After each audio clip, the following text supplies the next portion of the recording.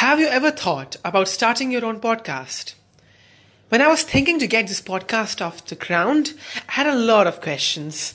How do I record an episode? How do I get my show into all the apps people like to listen? How do I make money from my podcast? The answer to every one of these questions is really simple. Anchor. Anchor is a one-stop shop for recording, hosting, and distributing your podcast. Best of all, it's 100% free and ridiculously easy to use. And now, Anchor can match you with great sponsors who want to advertise on your podcast. That means you can get paid to podcast right away. In fact, that's what I'm doing right now by reading this ad. 20 sentences in the thought. Don't worry, just do Anchor. With all the portals and everything in a sensible way, you get a benefit. So if you've always wanted to start a podcast, make money doing it, go to anchor.fm/start to join me and the diverse community of podcasters already using Anchor. That's anchor.fm/start. I can't wait to hear your podcast.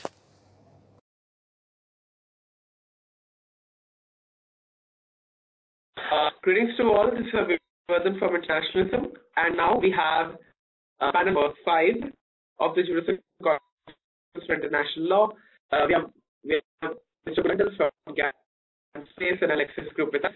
So we are going to a very interesting topic. Now this is again on the themes of international law and technology, but we took this decision. We took the decision to have this talk about the theme that this is very unique and it's the very so we're going to discuss on the gaps in algorithmic accountability, policy and policing and verification economies, the politics of perspective. So the very aspect of this panel is all about understanding how artificial intelligence, when it comes to its infrastructure utility, is to be understood economically and politically. And why I had referred to my team that in the Asian perspective is because to Asia we still do not have such clear aspects. We don't have that clear information to understand how the infrastructure will impact the society, both economically and socially. It's happening at a very large scale in developed United States, also the D9 trees and European region. But when it comes to other countries like China, I have not taken an example because China is already advanced AI. But let's understand some other countries like Bangladesh. I would take some ASEAN as well. But in general, if we do it for important countries, it is important that the political relation AI as a policing and space infrastructure, as a utility infrastructure people. So, let's have a discussion. So, sir, it will be introduce yourself, and I'll pass the baton to you. Hi, everyone listening to this conference. Welcome, and thank you so much, Vivardhan, for inviting me to speak on this very, very important issue. Most people, when it comes to artificial intelligence, they still believe that it's very, very artificial and has very little, real impact in our lives. But that's the gravest mistake that people can do right now, because it's so infused and so real in our lives that that it's very difficult to fathom the kind of influence that it can have over human lives. And in most cases, we don't really believe something we can't see. So it's kind of that scenario here where this invisible hand is making all the decisions and influencing our daily lives. Just to begin the conversation, let me give you some examples that in the recent past has happened in relation to algorithms and artificial intelligence.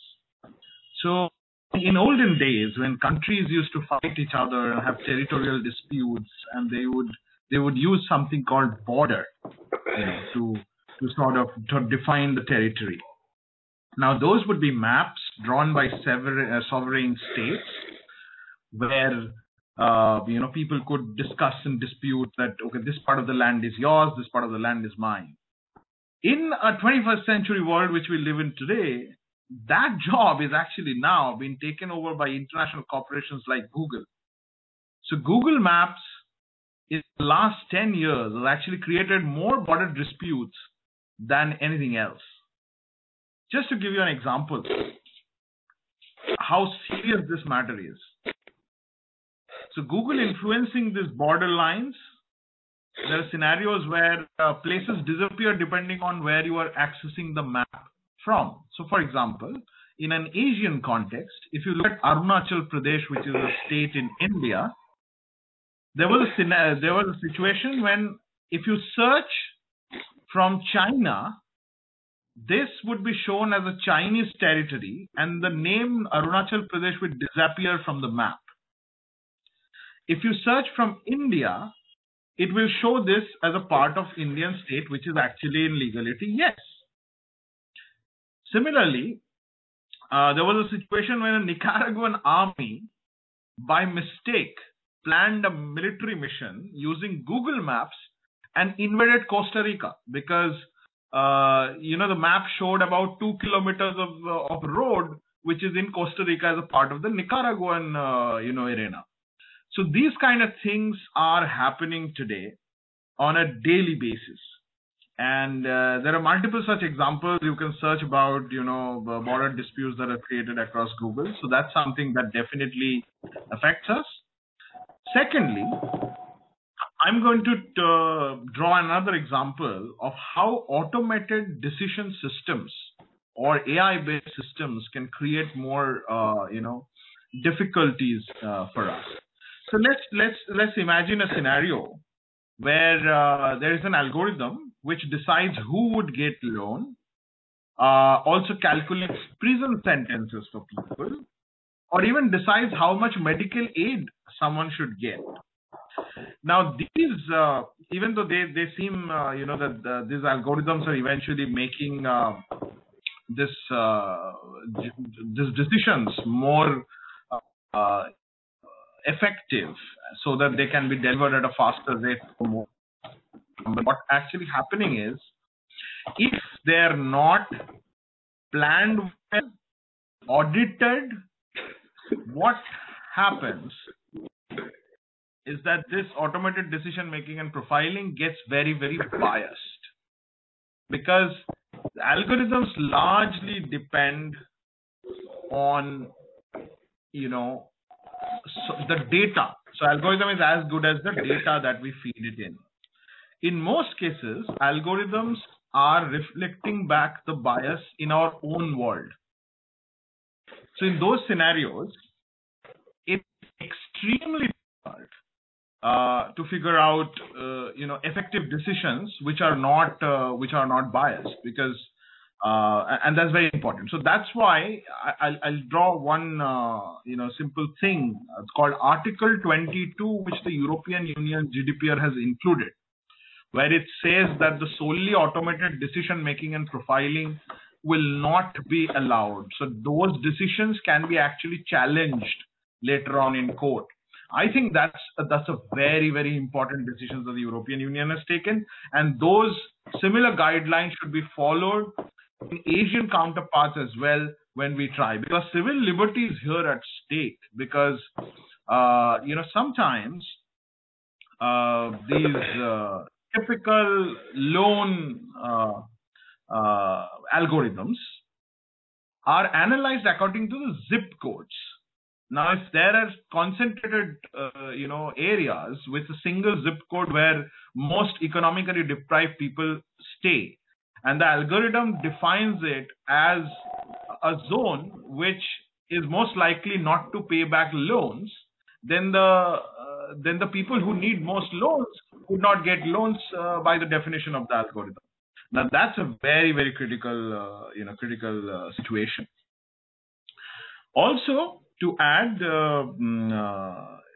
there was this thing called affect recognition, which basically is that it can read your face. The machine can read your face and identify your character as well as intent. Now, you probably be wondering that what's the problem with that? The problem is that these systems are very common nowadays. So if you go to international airports, in fact, for example, our very own New Delhi airport in India, which is the capital of India, now has biometric, sort of scanners which scans your face, and you don't need a boarding pass. It just, checks you in right then and there. So it's an experimental system that they're trying out. It's operational from time to time. But the interesting part is they are not just analyzing your face and giving you a free boarding pass or letting you get into the airport faster, but also all those are being in the back end being analyzed to figure out your intent and your character. That's what you did not give permission for. Similarly, all these identity cards that are issued by government authorities, like say in India we have something called a PAN card, which is made for the income tax department, or even passport for that matter, where you have your picture and it is used as your identity card. Now, there are lots of instances that has been reported in public domain where it is heard that many intelligence agencies are actually using these photographs and using them for facial recognition for the same purpose. Now, this is your identity card. The government issued you an identity card to use it only for certain purposes. You did not give permission to use it, for any other purposes or profiling of you as a citizen, which was very rampantly happening in different parts of the world, including China, where we have seen this social, digitized social experiment that they're running. So these are, very, very serious implications where algorithms are not accountable. They are not designed to be accountable. It can create, serious problems in our society and threaten civil liberties and even exacerbate existing issues within governmental agencies that are like biases, inefficiencies, opacity regarding decision making, and etc. So, when algorithmic tools are adopted by government agencies without adequate transparency, accountability, and oversight, that is a serious problem, according to me. Okay. I'll keep some points on this. So, as the due diligence of Article 22 GDPR is there, which is actually about understanding how these regulations are concerned, it's also interesting to understand that while algorithmic policing has become a very important phenomenon, and mostly the recognition and surveillance, the recognition is under surveillance category, have a very big stake here. It's also important to how the bias are handling. So as one thing is for sure that there is a data protection bill which was proposed by the government of India. So I'm taking the Indian government for instance, and then I'll move to other government example. The critics say that the very data protection has a flaw, that it gives a lot of extra powers to the executive authority, and that is reasonable to say. Moreover, the one of the important things which are connected with AI is that its structure, the very structure of artificial intelligence, its components, machine learning, and if you go to higher level of AI, is beyond deep learning. What happens is that mostly they are opaque. So there is something called Algorithmic Accounting Act in the United States, which I think will be in force, I think, by 2023. It has been introduced and it has been passed. So by 2023, it will be in force. Now, what does the Act say? The Act itself, I think the intersection, definitive aspect of what is, if I remember, an algorithmic system. So they don't say AI agent. They say that it's a kind of an algorithmic system which actually which is focused on, number one, automation, Number two, recognition. So thing is that these kinds of AI systems which we are using now, there's one more example. What has happened to the Uyghurs in China, the new television Xinjiang. Now from the CCTV cameras to the apps used by Tencent, Alibaba, and all of those guys. Then one more thing we should remember: all these Chinese apps and systems used by the companies have an agreement with the government of the Communist Party that no, we will share the data with you at the end of the day. So this is one thing. Now that data is being shared is as prevalent in many forms, and even some funny stuff happened where one of the Uyghur minority person had to go to some village place, and due to his maybe some appearance or so, he was denied. But the thing is, the state council level or the region, provincial authorities use kind of surveillance system. They actually misuse the biases, and these biases happen because we have to assume AI as a human for the first time. I'm not saying that is, but we have to understand why. Because empathy involves artificial intelligence is still of a soft AI, and a soft AI like Google Translate or Alexa or Siri or even kind of a biometric thing which actually has to do with recognition is a soft AI handling with even a lot of data sets, billion data sets or trillion data sets, or maybe I say 1,000 data sets is not enough to make it a strong AI unless the AI itself either has some adaptive approaches, which is very important, or even if it is adaptive, it is not opaque.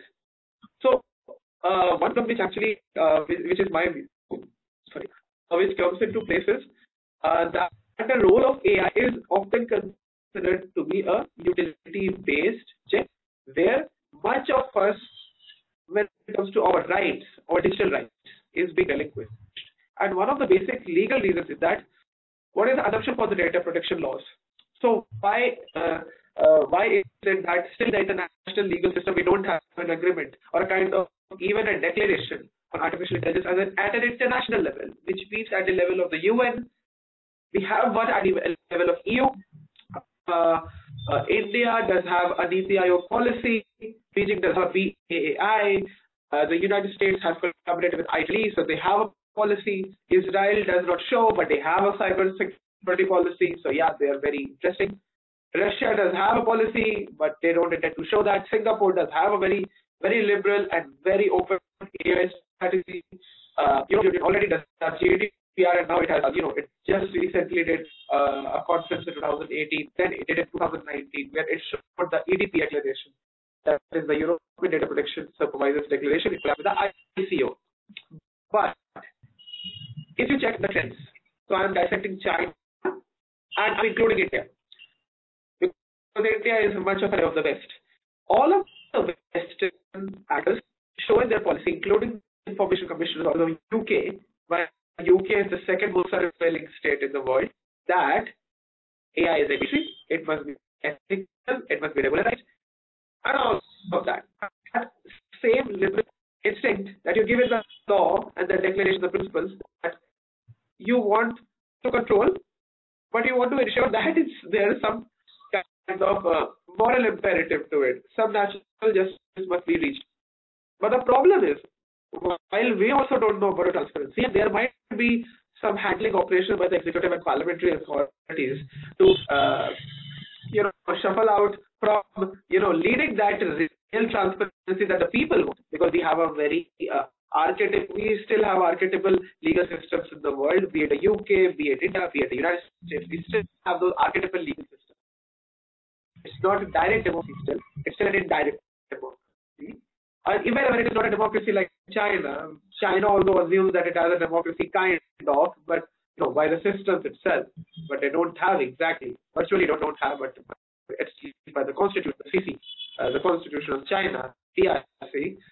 The problem is that all these archetypal systems originated have not come up change with the adverse nature of what the technology should be. Because AI as a disruptive technology teaches us at the end of the day that we should be disruptive enough, as well as we should replenish our own constituent environment so that we also understand how our developments must be understood. Because currently the problem is that AI is also used in information politics, for example, and all of these AI bots which are being used, all they are soft AI. They are not very strong AI. They are not very. They are just weak AI. They are not a strong AI. They are not at the stage of AGI. They are very weak. Why is it? Because currently that's not happening. I don't think that there's not a strong AI currently, but yes, this is without any disagreement that soft AI is ruling, whether it is CX operations or non-CX operations. Also the lethal autonomous weapons. If you watch how the defense operations are being held, so lethal autonomous is something the United Kingdom and countries encourage, but still there are some reservations are placed. India, however, doesn't have its position, while when the US says that there are very vague principles. I'm just going to share that, and I'm going to pass the data to you. So the US said that the US scholars said to the Chinese scholars in a summit. I just don't remember the summit exactly, but they said that in international cyber law, they want to encourage kind of persistent intervention, which means that in the rule of espionage, persistent intervention in the Chinese ecosystem. Obviously, the Chinese won't agree. That is dangerous for India as well to agree. So, number one, we have an architectural problem. Our systems are not prepared for this technology. We are just misusing, or I should say, collecting much of our own liabilities to the disruptive autonomy that we give to the technology. If we really want to automate technology to that extent that okay, technology, just go as you wish to, and we'll just use you as you are, which means that we are just creating a kind of empathy, a kind of legal and political empathy from our side, but we are not understanding the legal and political empathy that technology will produce. Then all of this makes actually a situation that the empathy that the people want to actually socialize with technology is lost. I mean, in 2000s, a whole lot of rumors spread regarding internet and computers, that computers would burst, they would not influence anything. What happened was the computers and smartphones, all of these became an integral part of social life. I'm using the joint.me software, you are using your own software. These software are free. These are connected to human purpose. They do not teach ethics, but they are useful in their own paradigm. Now we can compare joint.me as a software. I'm not getting into that. But that empathy that connects and the software which is relevant is very important. I rest my case here. And then I'll refer to anything else. Yeah.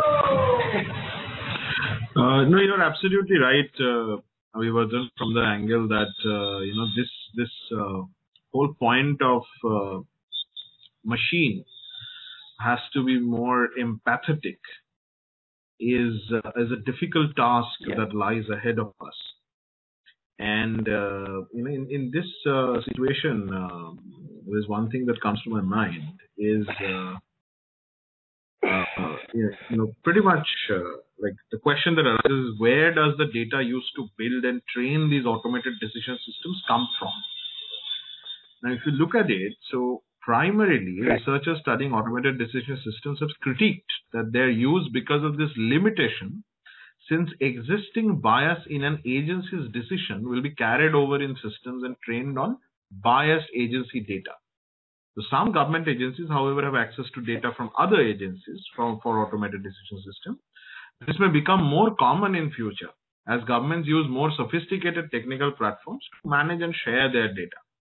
Now, in correlation to this, I will just add two more questions. So first of all, it arises the next question, that is, how does fairness or bias get defined in the technical world? Okay. So being a part of the technical community, it's the onus is on us to sort of attempt to define fairness mathematically, so that machine learning systems can be made to meet some provable standards of fair. Now, this effort is the subject of obviously multiple ongoing research in this domain.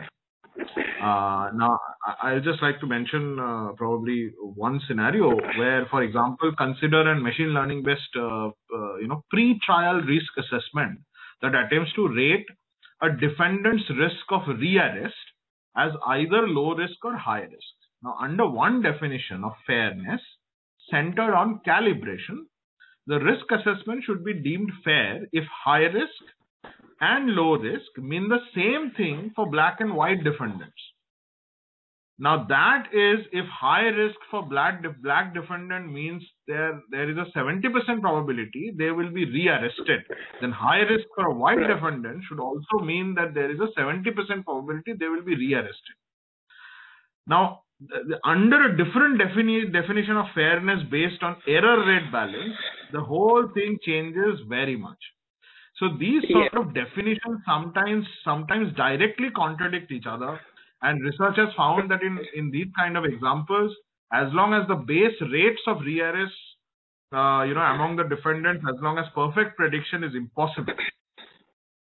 Now that raises another question that's going to be sort of my last in the series of questions that I am raising is. Sometimes we ask them, why do we need a separate effort to regulate the use of algorithms in government at all? Aren't the existing laws that address things like discrimination and harm in education or criminal justice or employment, etc., already sufficient? Now, that's not sufficient for the simple reason is that the opacity and the inscrutability of algorithms present a extremely different and new threat to our ability to understand how government agencies work. Now, we need an approach to identify and address bias and discrimination in these automated decision systems. New laws and practices are needed to encourage the safe development of these systems if they are ever to be used and to enable new forms of oversight. At the same time, we must also find ways to enforce existing laws and standards, even in the face of algorithms that might muddy the picture. Great. So let's understand the idea of fairness. So there are actually some researches in the criminal legal system. If we could really implement the recognition systems to get some fair justice. And you have the fact that when we define fairness, problem comes in. Now, there's a very positive aspect of that Algorithm Accountability Act of the US I was referring. So this act itself does not define fairness at all. In fact, the Democrats who, the Democratic Party members who actually proposed this in the Senate, in the House of Representatives, is that they don't think that a definition of fairness should be given. Because when we give a definition of fairness, we actually lose the very autonomy of being the arbitrator. Now, who are the arbitrators? The technology or the human beings who are legally sanctioned by the constitutional law? Technology is not sanctioned by the constitutional law. The people are sanctioned. And who are the people? Who are the people? Public officials, I should say, legislative authorities, right? Which means that fairness by definition is actually under an open hand. That is something. So, I would personally prefer that fairness should be given a definition. Second, there has been a lot of conflict over the idea of data quality. The Australian law, German privacy law, and the UK privacy law, all of these have been giving their own concerns on data. There is Article 13 of the GDPR, which actually talks about the data quality. That every data that comes must be accountable and must be clear. But the very things that I had said before, first is the archetypal nature of the institutions. Archetypes exist in the society, but currently the existing laws do have the potential to solve it, like they can.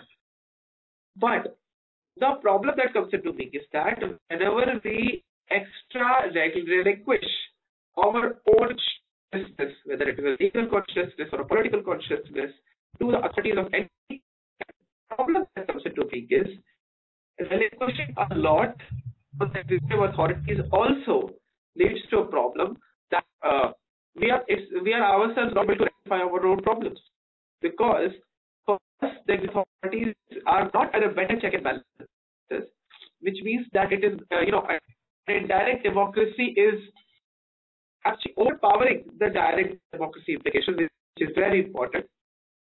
And by democracy doesn't mean ideally a democracy, because if we take China and Hong Kong and other countries, for example, which have authoritarian regimes, they also use automated systems. The very interesting aspect is that democracy, by the way, also I am trying to say is at least not popular will, but individual concerns that are legally submitted and they must be taken into consideration. Something which is taken into consideration in that sense, I'm saying. So not an ideal democracy, but that way. So fairness itself not to be defined, to be true, to be honest. And all terms of the racial issues, it happens. Like there was a research by Vox, and what they found was that mostly the black people were convicted that AI that was in certain trials, regarding silent active, while the people left. And what happens in all of these cases is that the generation against those particular biases happen.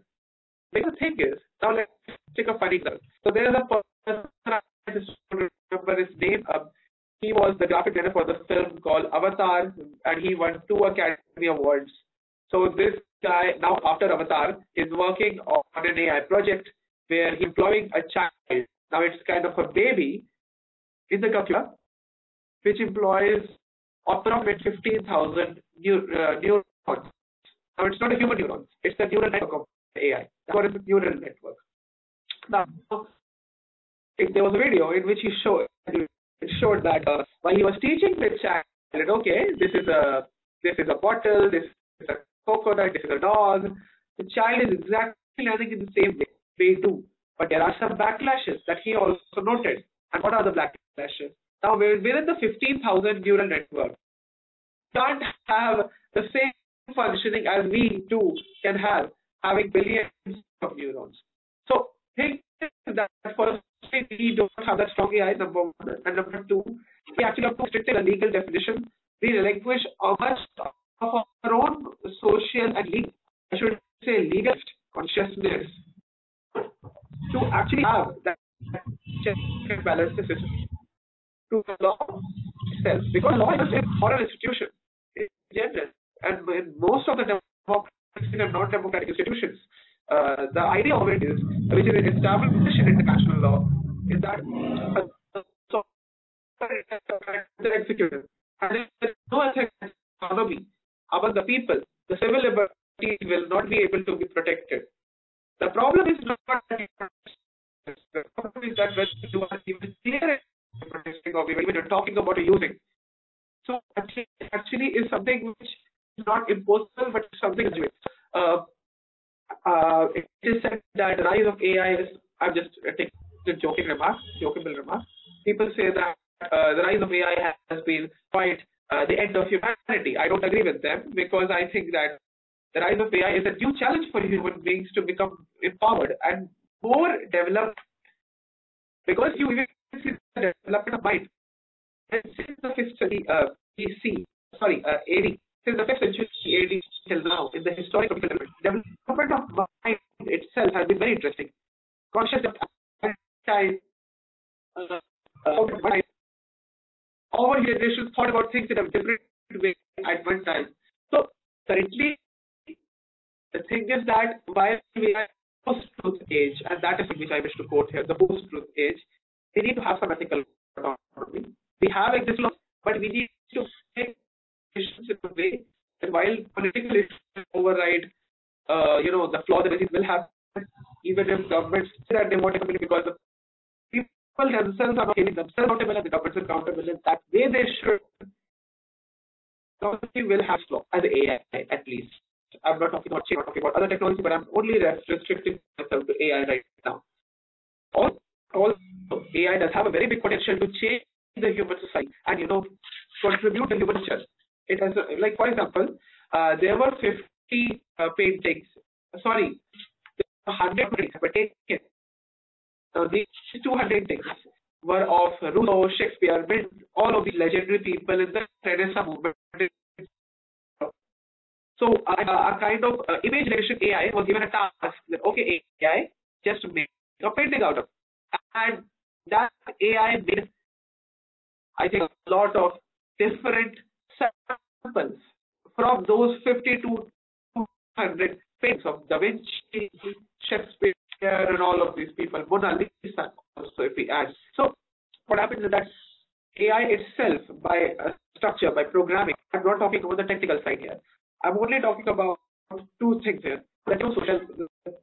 The technical sociology that it has with the people, how its physics and how it will affect as part of the society. Because technology is not properly utilized, we cannot make it eco-friendly, we cannot make it useful for us. Like that's my proposition to me. Because it takes time. I'm not saying it will not, but currently the technology is not the way it should be.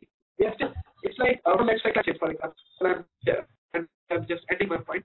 We can really discuss about this. So there's a conflict, not a conflict, but actually a battle between climate engineering and engineering.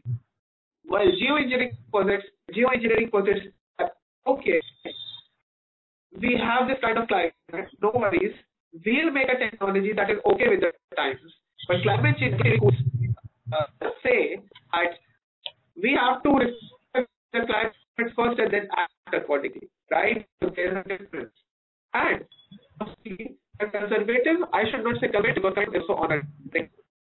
Climate these days say right for governments in various. I'm not saying whether it is exactly right or not, but still, it's far right or anything. Even I think populists in such areas in the world are encouraging kind of restrictive and surveillance-based technology.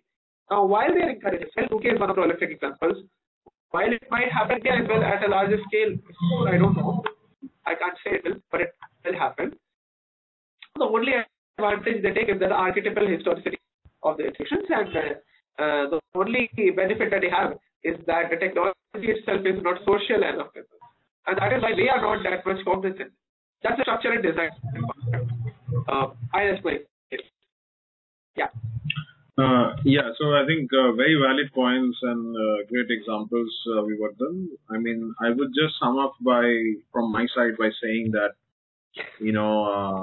there's two broad suggestions that I have when it comes to making algorithm accountability count, and at the same time, which helps make humans make better decisions and have better systems which aid in the process of putting humanity ahead of everything else.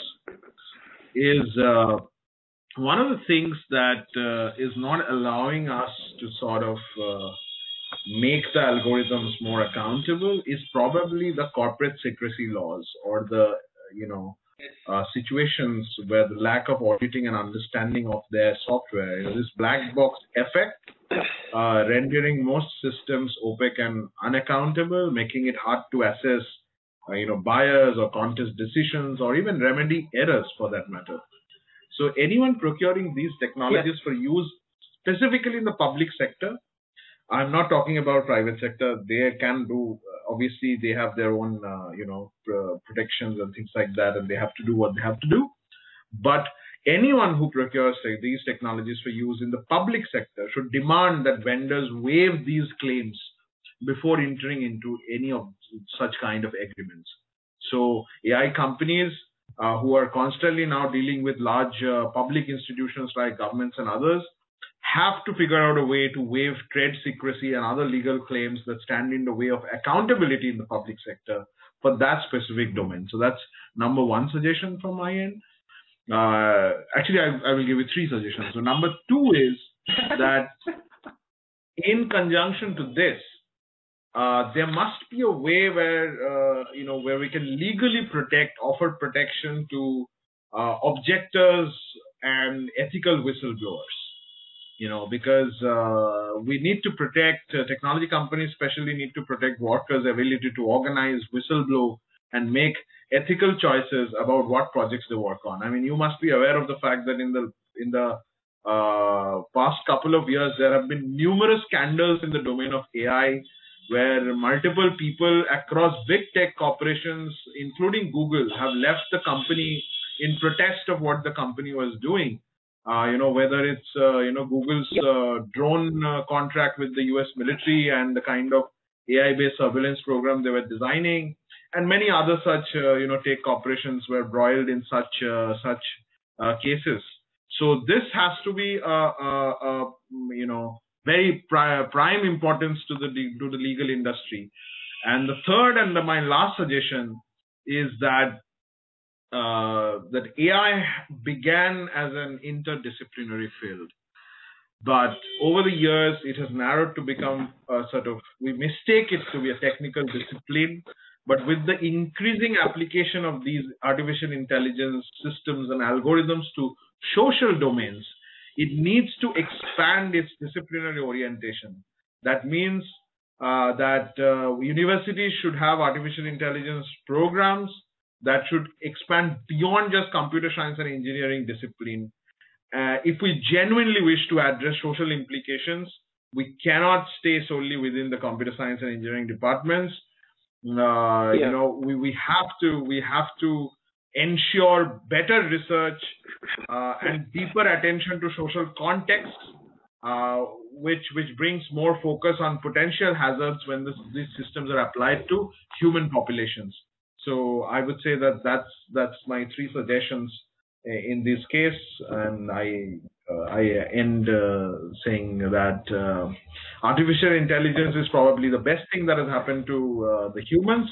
But at the same time, if we don't take onus and we create systems which are better than humans, at the same time helps humans to become better, we would fail ourselves as a society and as humanity. Yeah, and really good suggestions. I'll just make 2-3 aspects that I read. One of them is that we need to think that architects of our constitutional legal systems must improve and redefine the way direct and indirect democracies work. Within that, we also should understand that while these indirect direct democracies which are involved, because these are the very roots of other problems. That way, also we should see that the stakeholders, the relevant stakeholders who are involved in the whole process of technology, ethics, and sociology itself, must have a kind of ethical autonomy, which itself is based on some kind of trust among the people. It's difficult, but it's one of the very significant mechanisms that could actually help out. Like it helped in Finland. So Finland is one of the most powerful countries when it comes to dealing with digital literacy. These guys in Finland, now Finland people try to teach people about fake news and misinformation so efficiently that people themselves are much aware of the political process and the things that are going on. So while technology itself is a very important thing, it is also important to understand that it also helps us in our processes.